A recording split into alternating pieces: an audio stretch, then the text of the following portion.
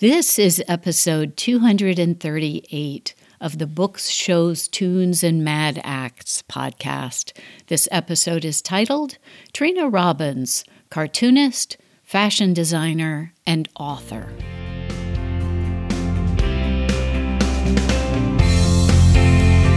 Welcome to Books, Shows, Tunes, and Mad Acts, the show about stuff we like.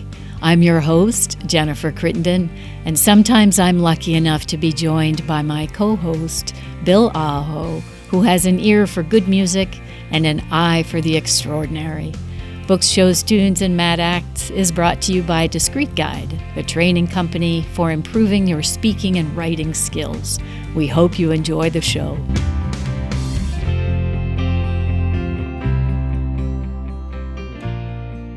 I am so pleased to welcome a new guest to the show today. Trina Robbins is with us, and she is an American cartoonist. Welcome to the show, Trina.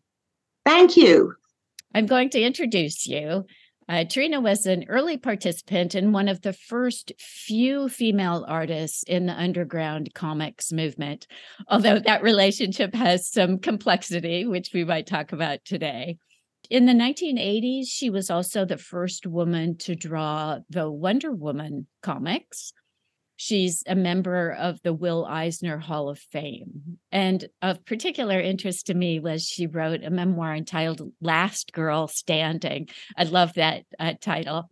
And that was released in 2017 by Fantagraphics. It's also available on Amazon through a different subscription service. And I recommend doing that. It works really well. You can just get a Kindle version of it and well worth the money. Let's see. She's also published a number of books about women in comics. And I hope we get to talk about that a little bit today, too. In the 1960s, she ran an East Village clothing boutique called Broccoli and made clothes for Mama Cass, Donovan, David Crosby, and others. She was intimately involved in the 1960s rock scene, where she was friends with people like Jim Morrison and the Byrds. She is the first of the three ladies of the Canyon in Joni Mitchell's classic song, from her album with the same name. And I just want to read that first lyric. Trina wears her wampum beads. She fills her drawing book with line, sewing lace on widow's weeds and filigree on leaf and vine. Vine and leaf are filigree, and her coat's a second-hand one, trimmed with antique luxury. She is a lady of the Canyon. I really like that summary of you. I think it captures really some kind of key moments. It is very well done, actually. So again, welcome to the show, Trina. I'm so looking forward to our conversation today.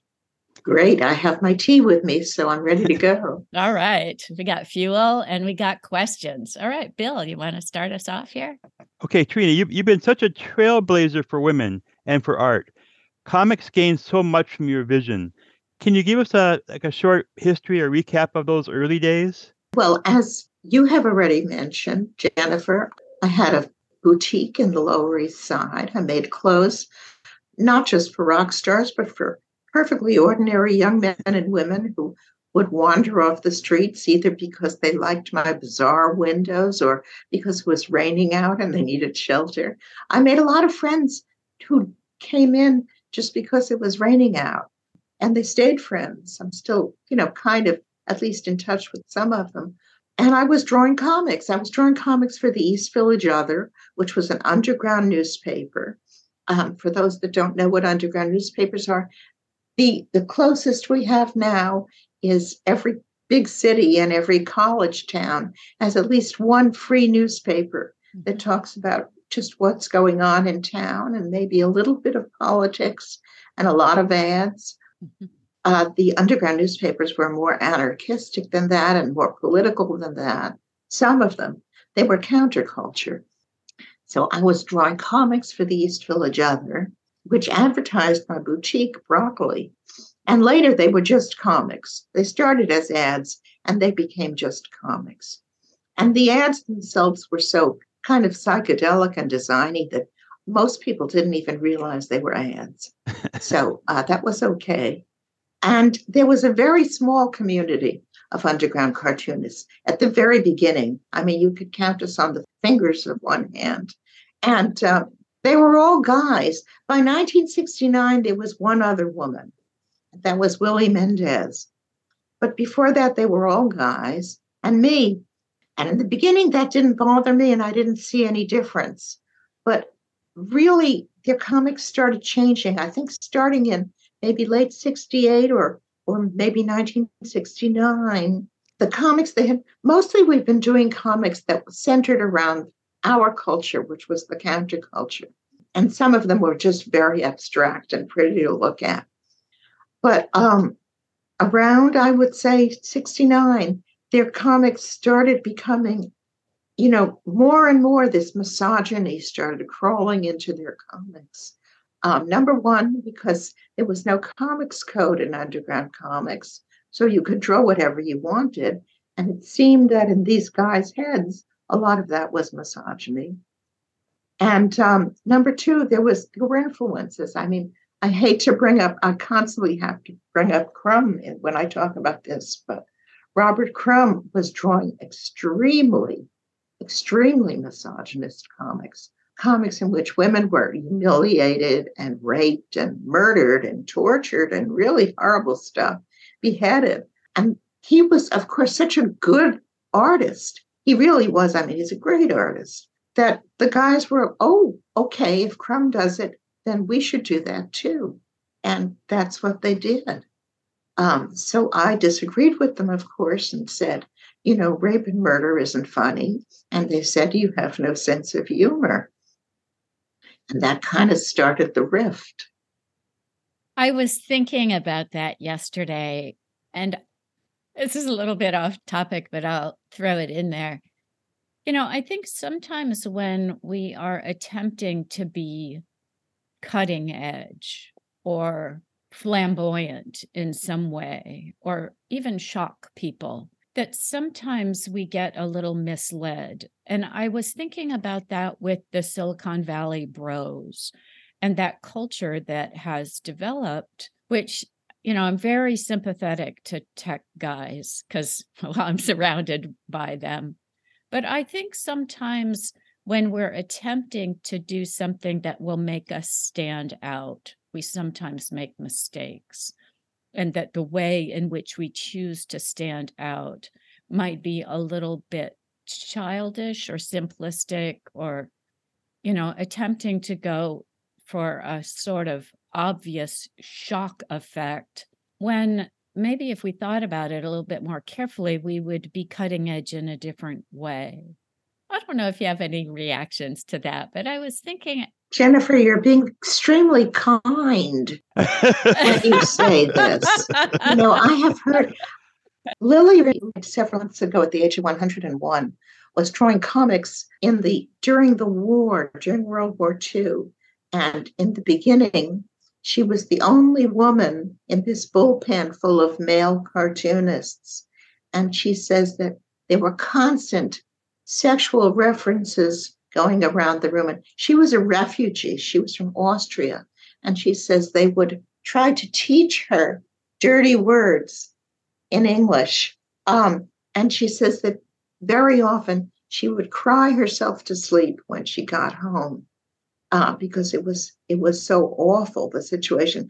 And the thing is, okay, that was in the 40s, but a couple of years ago, I was having lunch with a woman who works in animation, and she said that she was the only woman in the room with a bunch of guys working in animation, and that she was so sick of the sexual innuendos that went around the room and the misogyny that she just couldn't stand it. So it's like it has not stopped, and, fuck this boys will be boys bullshit, They have to grow up and they have to learn to be decent people. And I'm not saying this about all men. Obviously, I have a male partner and lots and lots and lots of male friends, Yeah, sometimes that grouping, people are trying to be like everybody else in that room that's they don't even necessarily like, but somebody who is maybe more boisterous or things like they just tend to take over sometimes. And people just try to be like that person, and it's always pretty annoying. Extremely.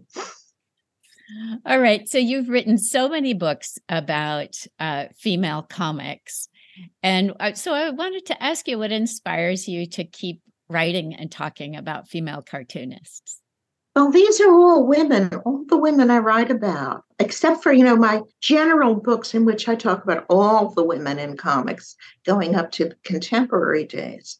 But, contemporary days can deal with itself. I mean, there are so many women now. I don't need to bring them up. There are more women. I don't know all the women who drawing comics now. There are more than you can count. But the early women are the ones I write about. The late 19th century and early 20th century women, starting in 1896, which is the first. At this point, it is agreed that this one comic by Rose O'Neill from 1896 is the very first comic by an American woman. Now, eventually they may find something earlier, but so far this is what we have found. And I found it. So the early women, who, until I wrote these books, people were saying, oh, women didn't draw comics, but of course they did. It's just that the men didn't write about them. And, what I have taken out of all of my research is if you are not written about, you are forgotten. And they haven't written about the women. So the women were forgotten and everyone could say there weren't any, but now they can't say that anymore because I've written about them. And the thing is, they were good. It isn't like I had to search and find some woman who once drew a comic. These women were they were just immensely successful and very famous and really great. So let's talk about feminism. We got started down that path. We may as well keep going. So I watched the documentary, They're Beautiful When They're Angry, which I thought did a really great job in showing what was happening across the country during the women's movement in the late 60s, early 70s. Second wave feminism. Yeah, second wave feminism, exactly. It was really the first time that I'd seen the juxtaposition of what was happening on the East Coast, what was happening in Chicago, and what was happening in California. So that was quite good. I recommend that show also to people, which is available. I think maybe I saw it on Netflix, but it's available for free. And you're featured in that show as the cartoonist for the underground newspaper, It Ain't Me, Babe. And so I was curious for you to put yourself back in time and tell us kind of what you were thinking at that time. Like, are these women crazy? Because it's so different than what came before, or more like, finally, someone is speaking up. Well, it was more the finally rather than ain't these women crazy, because they weren't crazy and I wasn't crazy. I never thought that. Finally, well, I was already a feminist. I had already become a feminist, really. I think in 1969 was when I started becoming a feminist. And this was 1970. But it was just so great to see that they had a newspaper. They had, and I didn't know it at the time, but it was the first feminist newspaper in the country. Yeah. I did think it was the first on the West Coast, but I had no idea it was the first in the whole country. And it was very exciting. And this was a place for me to draw because I was in San Francisco at that point, and the guys were not inviting me into their books. The way they used to do their comics is they would call each other up and say, hey, I'm doing a comic. You want to contribute 4 pages or 6 pages, whatever, but nobody called me and asked me to contribute, except the newspapers, the underground newspapers. They, as soon as I came to town, basically, just within a week of me being in San Francisco, I was getting calls from the underground newspapers asking me to contribute. So it wasn't the newspapers and it wasn't the comics publishers, because they were publishing me. It was the guys who didn't want to include me in their club. So here was a place for me to, to do comics and feminist comics. So I phoned them and told them I wanted to draw for them. And there was a be-in in Golden Gate Park later that week, I guess over the weekend. So I met them there, Golden Gate Park. I was wearing a shirt I had designed with a superheroine with her fist raised, and it said Super Sister. And they loved the T-shirt. And they said, yes, yes, yes, come draw for us. So I joined the staff, which it was a very informal staff. I don't even know if people were listed as staff. It was just people who came and put the book together and wrote for it. I was doing comics for the back page and also front covers and sometimes interior drawings. And of course, it was working with them. Like I wasn't alone anymore. Yeah. I had this backup team, It was working with them that gave me the courage to do an entire woman's comic, which is the first all-woman comic ever in the whole world. Yeah, that sentiment really, really resounds throughout that whole movie about women that had felt as though they were alone until that second wave women's movement came through. And people started getting together and talking and realizing that they had so much shared experience. It's really quite moving in They're Beautiful When They're Angry, that you see that happen to those women, that feeling of solidarity and I'm not crazy. And finally. I never thought I was crazy. So I also read Last Girl Standing. I love that title of your memoir. And one thing that I thought was quite interesting when you were talking about that time period is that there wasn't a lot of appreciation for the first wave, for the suffragettes. And, I was thinking it's as though we're not very good about learning our own history and about work that has come before us. It always makes me wonder, are we destined to repeat these lessons? Are we destined to reinvent the wheel? Because it seems as though we're not always very good about learning our own history. And I was curious, of course, at your age now, you've seen the cycles come and go, right?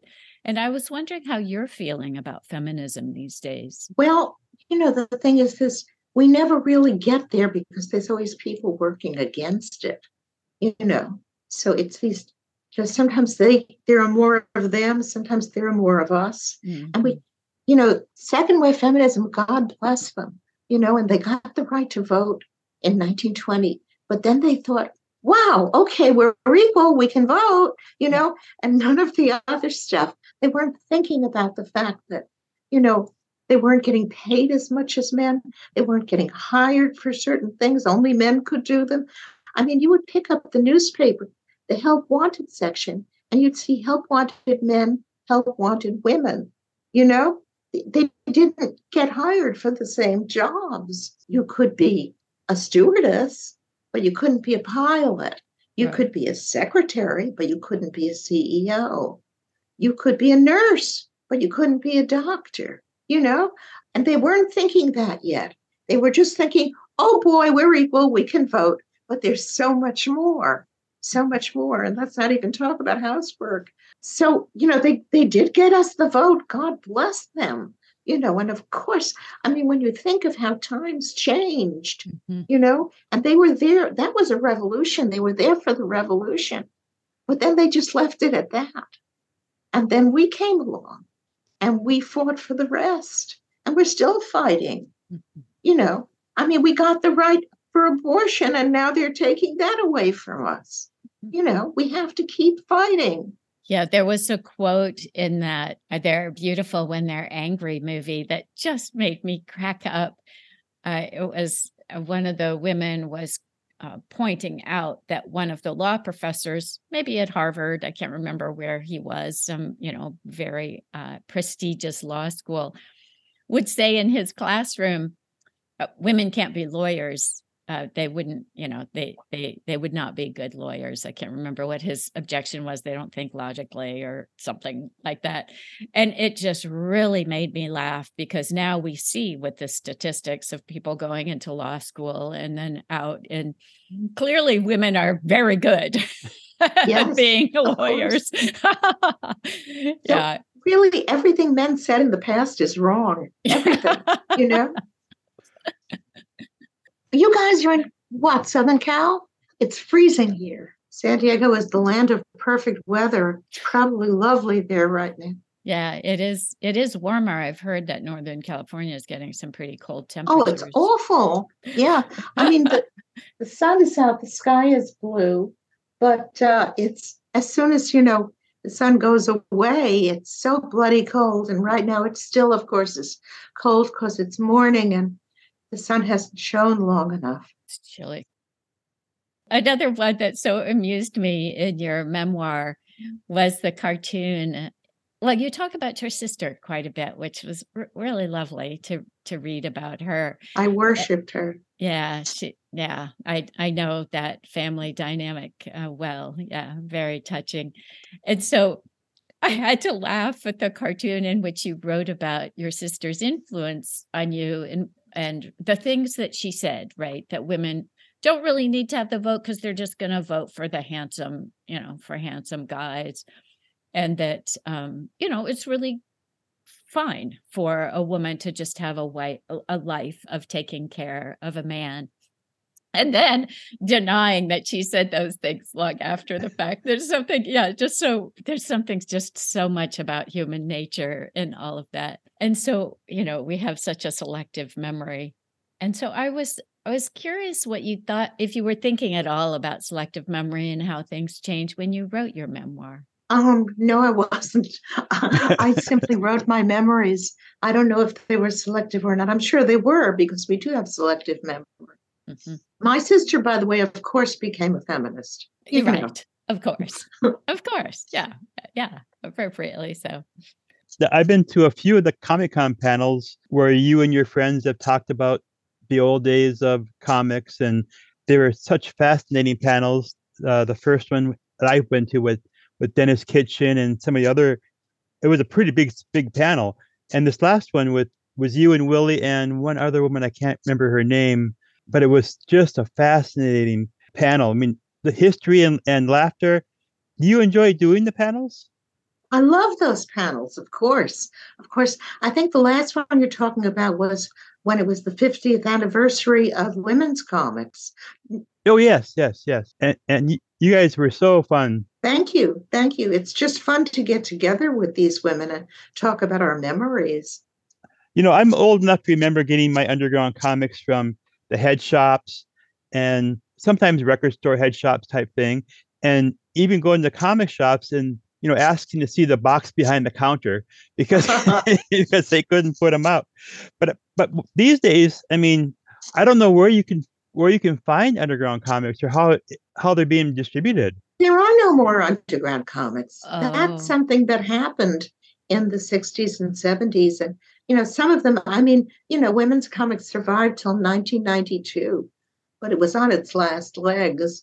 There aren't any underground. I mean, there's no counterculture, or the counterculture is different, or maybe we're all the counterculture has become all of us. Well, in certain states anyway. I mean, I think that California is simply, it's a counterculture state, I realize there are exceptions, but you know what I mean. You guys are Californians.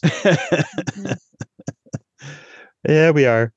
To me, it was really great at the time you got to work with DC. Now, I don't know if that was a good experience or a bad experience, but doing the Wonder Woman comic, you and Kurt Busiek, I was just looking at one of them here the other day because I do have a few of those, and I was just really taken back by the style and the way it's all. I mean, it's just so great. I mean, it really does give you a different feel for the era of the Wonder Woman.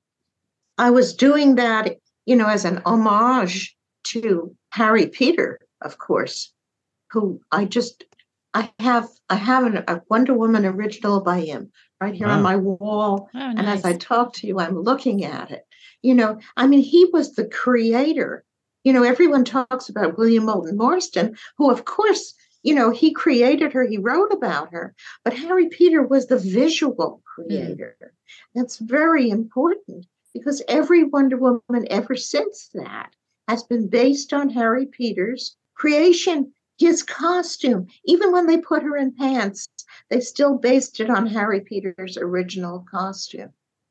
She has always been some variation on Harry Peter's original Wonder Woman. I hope that it was a good experience working with DC, although I've heard different stories with different people about working for the mainstream media, but No, they treated me decently, but they really haven't given me any other work, you know. And I haven't done that much mainstream comics work anyway, but it's been with Marvel.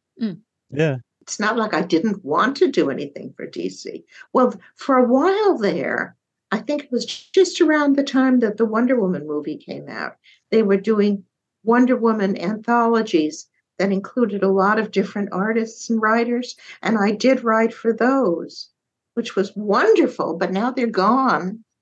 And they're not interested in me, which is too bad. I'd love to. Oh my God, would I love to write Wonder Woman?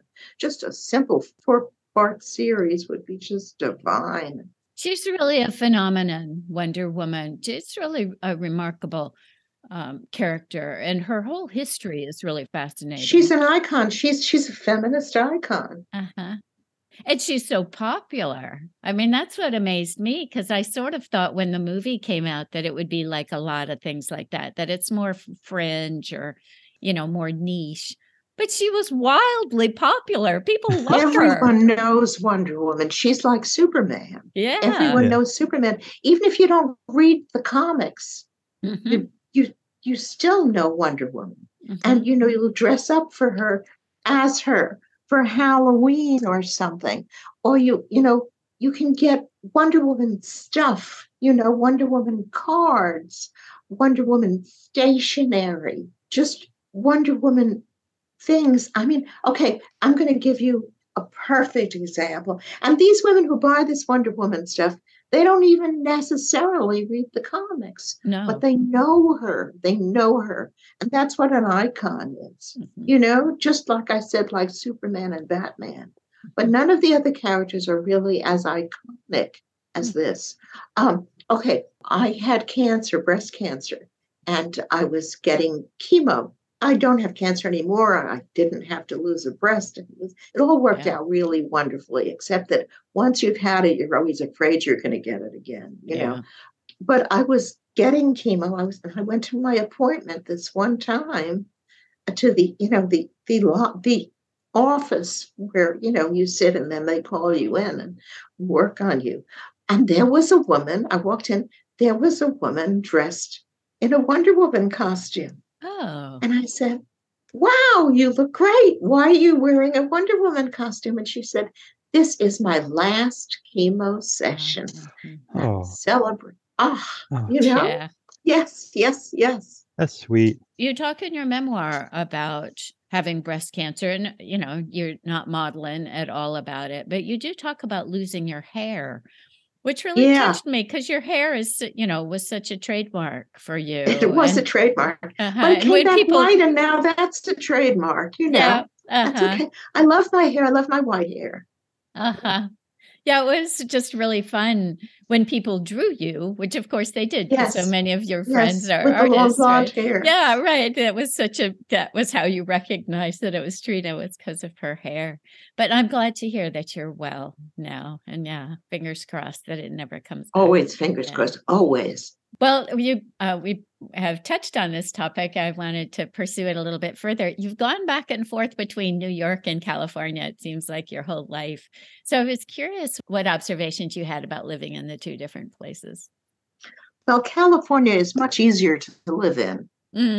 Although now, of course, San Francisco is so expensive, but I own my home. I bought it in 1975, which really is, if someone were to say, what is the smartest thing you ever did? I would say buying my house in San Francisco. It's like owning a diamond mine, really. And, I couldn't sell it because that would just have to buy another diamond mine. It'd be a lot more now. It would be much more, exactly. Although we'd sell the house for a lot more. But in those days, it was so easy. Before I bought my house, I was renting. Rents were so low. Of course, in New York at that time, rents were also low. But they had winter, and I'm complaining about the weather, but it's a high of 60. A high, of course, just means that for 5 minutes, somewhere in the sunshine, it was 60. But,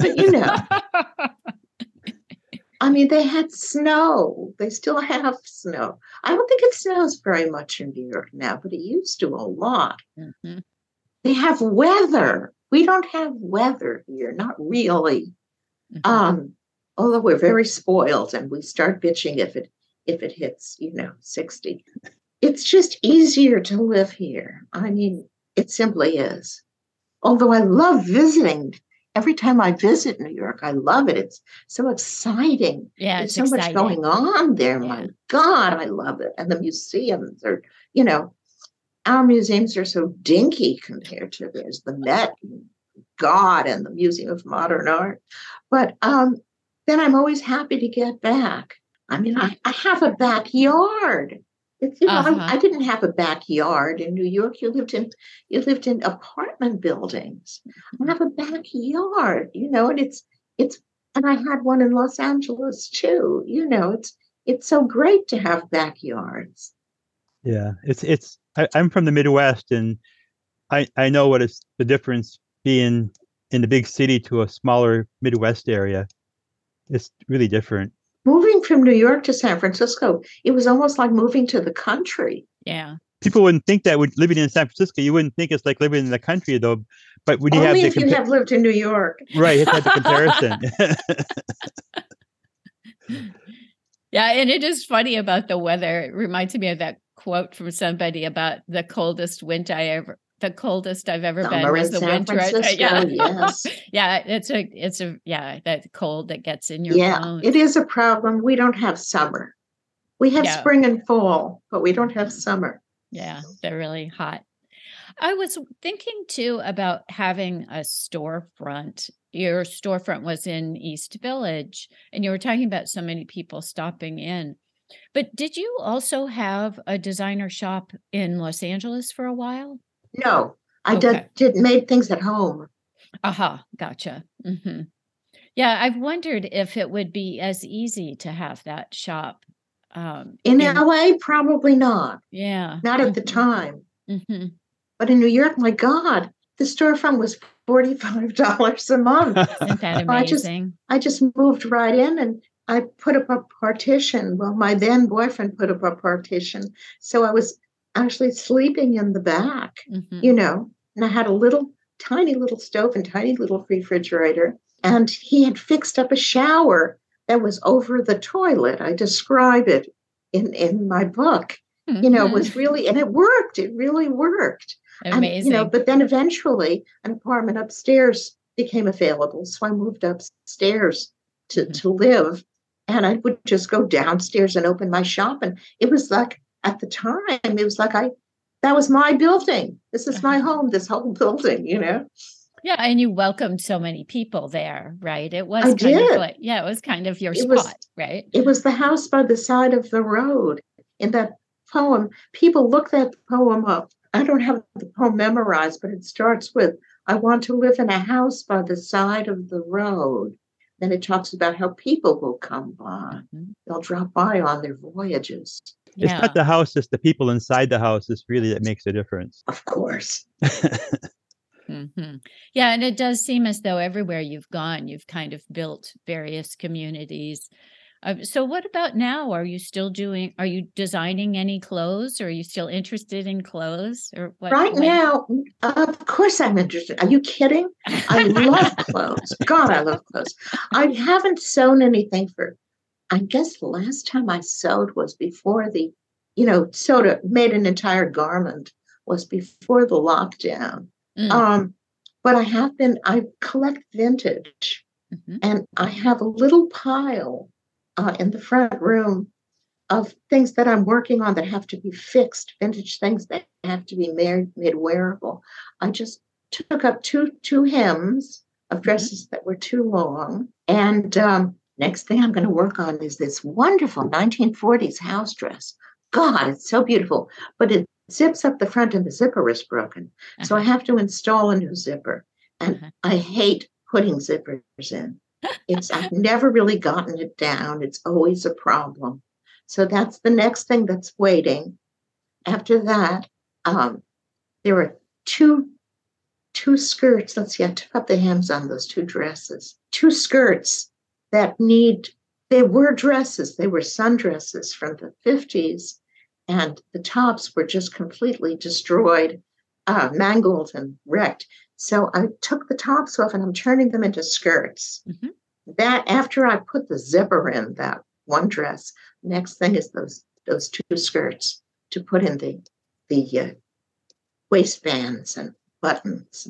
That's the other thing I hate is buttonholes. Oh God, but I'll have to do it. What era clothes do you like that are you attracted to? Well, I love the 40s and the 50s too. Um, not the extreme 50s where skirts were, super, super full and you had to wear petticoats under them, but more like the early 50s or even the late 50s and even the early 60s when it wasn't quite psychedelic yet. Just the simple, they call it fit and flare in the fashion world, fits at the waistline and then a skirt that goes out and is comfortable and, a little below knee length. You can do anything with those dresses. I love them. It's so interesting as you think about, or as I'm thinking about that era, sometimes I have an appreciation for what people wore then because you can see what women wore when they got married. And like my mother wore one of those, not quite flare, but, a fitted dress. And there might even be a photograph of in your memoir of someone in their wedding dress, not the crazy white, I don't know, block the sun kind of things that people wear now, but they often would wear very classy, kind of elegant dresses. Well, I belong to a Facebook group called, what is something about, I forget the exact title, but the last two words in the title are vintage fashion. Mm-hmm. And we show every kind of vintage. I mean, from 1,000, 2,000 BC, that's found in ancient graves to those incredible dresses of the 16th through the 17th century, the 18th century even, the bustles and the hoop skirts. And then, of course, the vintage stuff, 20th century vintage, the wonderful flapper dresses, things like that. The 40s, I love the 40s. Everything. And even, the 90s, which I don't think of the 90s as vintage. I mean, as far as I'm concerned, the 90s was yesterday. I'm the same. Of course, it's very hard to get stuff. The 40s, if you can find anything from the 40s now, it costs a fortune. Oh. It's very incredibly rare to find something in a thrift shop. And all of my vintage I found in thrift shops. I never go to vintage stores because they're too expensive. But you just can't. The last vintage thing I found was a beautiful Hawaiian dress from probably the 60s. That's the best I can do now. Well, I go to a lot of the vintage, or not vintage stores, but like the different thrift stores and stuff. I mean, we enjoy doing that kind of thing also. And I always look for odd items and just things that just spark creativity because there's so much imagination that you can still find in those kind of things. And yes. And clothes, people are looking harder, but I still see a lot of pretty cool fashion stuff. I pick up some shirts now and then that have the vintage look to them.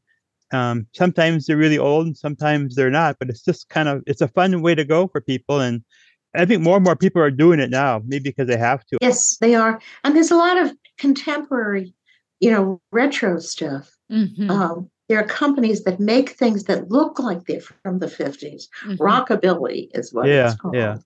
And I'll go for those too. I love them. Yeah. The two-tone striped shirts and things like that. Yeah. I collect Hawaiian shirts when I find them from my partner. I keep him in Hawaiian shirts. And are you still collecting hats? Yes.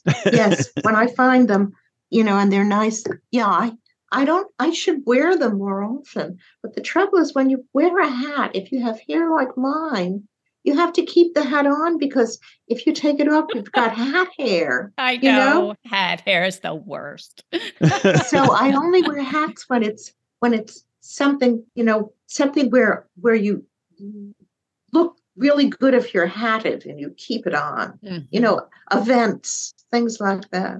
Mm-hmm. Has to Yeah. coordinate well with your outfit. Oh, definitely. Yeah. You're stuck in your hat once you put it on. All right. So, thank you so much for taking the time to talk to us. And I didn't add this question to my list, but I was curious, well, I guess I'll ask two questions. So one is, what are you working on now, if anything? And then the second one is, and you can do these in either order that you want. I always like to ask this question. If you had a magic wand, what would you change today?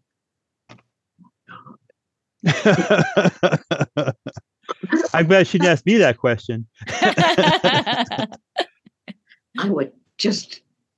I would make all of the right-wing people on the planet, not just in America, disappear, or maybe go somewhere else, maybe ascend. Maybe I would have them all ascend to their own place. That would take care of a lot. The other is, what was the first one? What are you working on today? Oh, what am I working on now? I'm producing a pro-choice anthology, benefit anthology. The money will go to Planned Parenthood. And magnificent work is coming in from all these cartoonists. Just wonderful. It's going to be a gorgeous book. The deadline for art is the end of this month. And that's then I put everything together and I put up a crowdfunder, to get money to print it. We have a publisher. The publisher is Last Gasp, who published the first all-woman book and who published women's comics, the first all-woman continuing anthology, and also published Strip AIDS USA, which I did in 1988, which was to benefit AIDS. I did that with two other cartoonists, and they're publishing this, but I have to pay for the printing. So that's what the crowdfunder is going to do. And I figure it'll be out, maybe if we're lucky, spring of 2023, and we'll still need it badly, obviously. So that's what I'm working on now, and it's driving me crazy because the other anthologies that I did, the other benefit books, were more literally hands-on. I mean, in 1988, we still were not using computers, so people would just send me photocopies of the work. And I was also working with other people, not editing them myself. This one I'm doing all by myself, although thank God I have volunteers who are helping me. And it's all on the internet. It's coming to me on the internet, and I'm just not that internet savvy. So thank God, again, I have people who are. And so it's driving me crazy, and it's definitely the last one I'm ever going to do. But I'm very proud of it, and I will be very proud of it. And keep an eye out for the crowdfunder because we'll need money. Yeah, so that raises another question about, now that things have changed so much in the publishing world, when it comes to art, do you feel as though the effect of the art is different now that it's mostly digital or conveyed to its consumer in a digital format? Do you think there's something different about the way it used to be when we used to have hold those sort of inky, grimy newspaper? I like those inky, grimy pages. I don't, digital is here and people love it and use it. And so, I can't say, gee, I wish it didn't exist, but I still love those inky, grimy pages. There's something about, and that's how I get my comics is as physical comics. Yeah, I think digital sometimes takes away too much of the creativity process. I mean, you learn so much by doing it by hand and mistakes and stuff, and computers is so easy just to erase it just by a click. This is a pro-choice book that I put out in 1990. See, and it's a physical comic.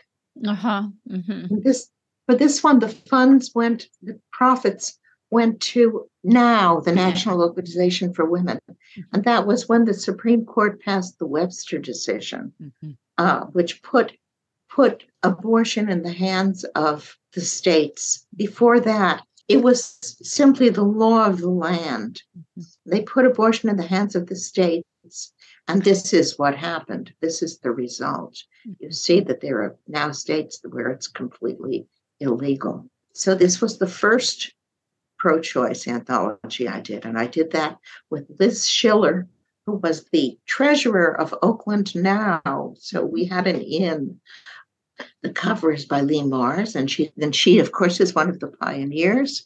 She was one of the founding mothers of women's comics, and she's contributing to the one I'm working on now, which is awesome. called More Choices. More Choices. Yes. Oh, nice. Yeah. We'll have to. So keep an eye out for the crowdfunder. Yeah, exactly. All right. Well, I know that we've gone through our questions and I've been keeping you here. It's such a pleasure to talk to you, though. But before I let you go, is there anything you'd like to share with the audience? Anything you want to refer them to? Well, I've told you about what I'm working on now. And I do have, you mentioned Last Girl Standing, and I have two other comparatively new books. Okay. I just love looking at all your stuff. Oh, I have it there because I needed to order more copies at my writer's discount. They just arrived. The audience can't see this, but the view that I have of your room is like this, like a treasure chest of just interesting stuff. I call it too much stuff. It looks great to me. I love it. This is the Flapper Queens, neat. and it won an Eisner, which is gosh. the Oscar of the comics world. It won an Eisner last year, and it's a gorgeous book. It's about it looks beautiful. The Flapper cartoons. Those first wave feminists who thought they had it all because skirts reached the knees and they could vote and they could drink and smoke, and they were so exhilarated. Their work is so happy because they really think they're equals, and the poor things didn't know.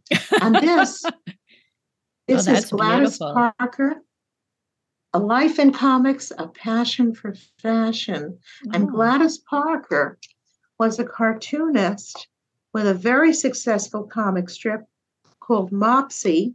And she also was a fashion designer. She had her own line, the Gladys Parker clothes, in the 30s. Oh, that looks beautiful. Nice colors. Wow. Yeah. Cover. I just find a cover here. She made clothes for movie stars. She lived in LA and made clothes for movie stars. And also, the high-end department stores all had her clothes. Well, here's some covers. These are from the 50s. She did comics from 1930s. Mopsy. Mopsy. You should check it out. And she also happened to look exactly like her character. I mean, exactly. She was so cute. She was so cute that you just can't bear. How could someone be that cute, and be real? And Gladys Parker is the one person that I'd like to have lunch with. Now, you talk about the flappers in that era a little bit. And in the comics, I seem to recall, and I may be wrong, was Blondie a flapper back in the day? She was. She was. Her original name was Blondie Boopadoop. Those early ones are really a great read. They're really fun to read. They changed so much over the years. Yes. Also, one more book you have that you didn't mention was your anthology of the women comics that just came out. Oh, yeah. Well, can't pick that up because it weighs 100 pounds. No, it's okay. That actually, I think it came out in 2017. Okay. But that's new enough. It's a boxed set of complete. It looks exactly like the comics. I mean, the covers, everything, the ads of women's comics, and It Ain't Me, Babe. The first one is It Ain't Me, Babe. And it's great because then you can read them and see what they were like and and little pieces of paper won't come off on your hands, little brown pieces, and be scattered all over the floor. Because, of course, that's a problem with comics, is as they get older, they disintegrate. Yeah. All right. Well, thank you so much for taking the time to talk to us. It was such a pleasure to meet you too, Trina. You too. You too. I hope to see you at future conventions. Oh, there's a convention in San Francisco this coming weekend.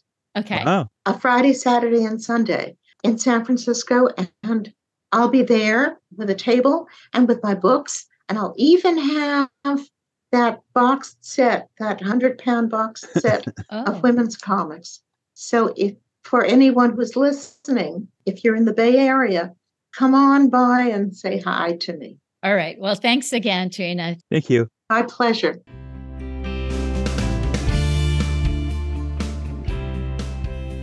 Thanks, everybody, for listening. We really appreciate it. Don't forget to check out the show notes for additional information about this episode. And give us a like or a thumbs up on Podomatic or wherever you listen to your podcasts. We'd also love to have your support on Patreon. And get in touch. We'd love to hear from you through the internet or Twitter or whatever means works for you. And finally, thanks to Caffeine Creek for the theme music.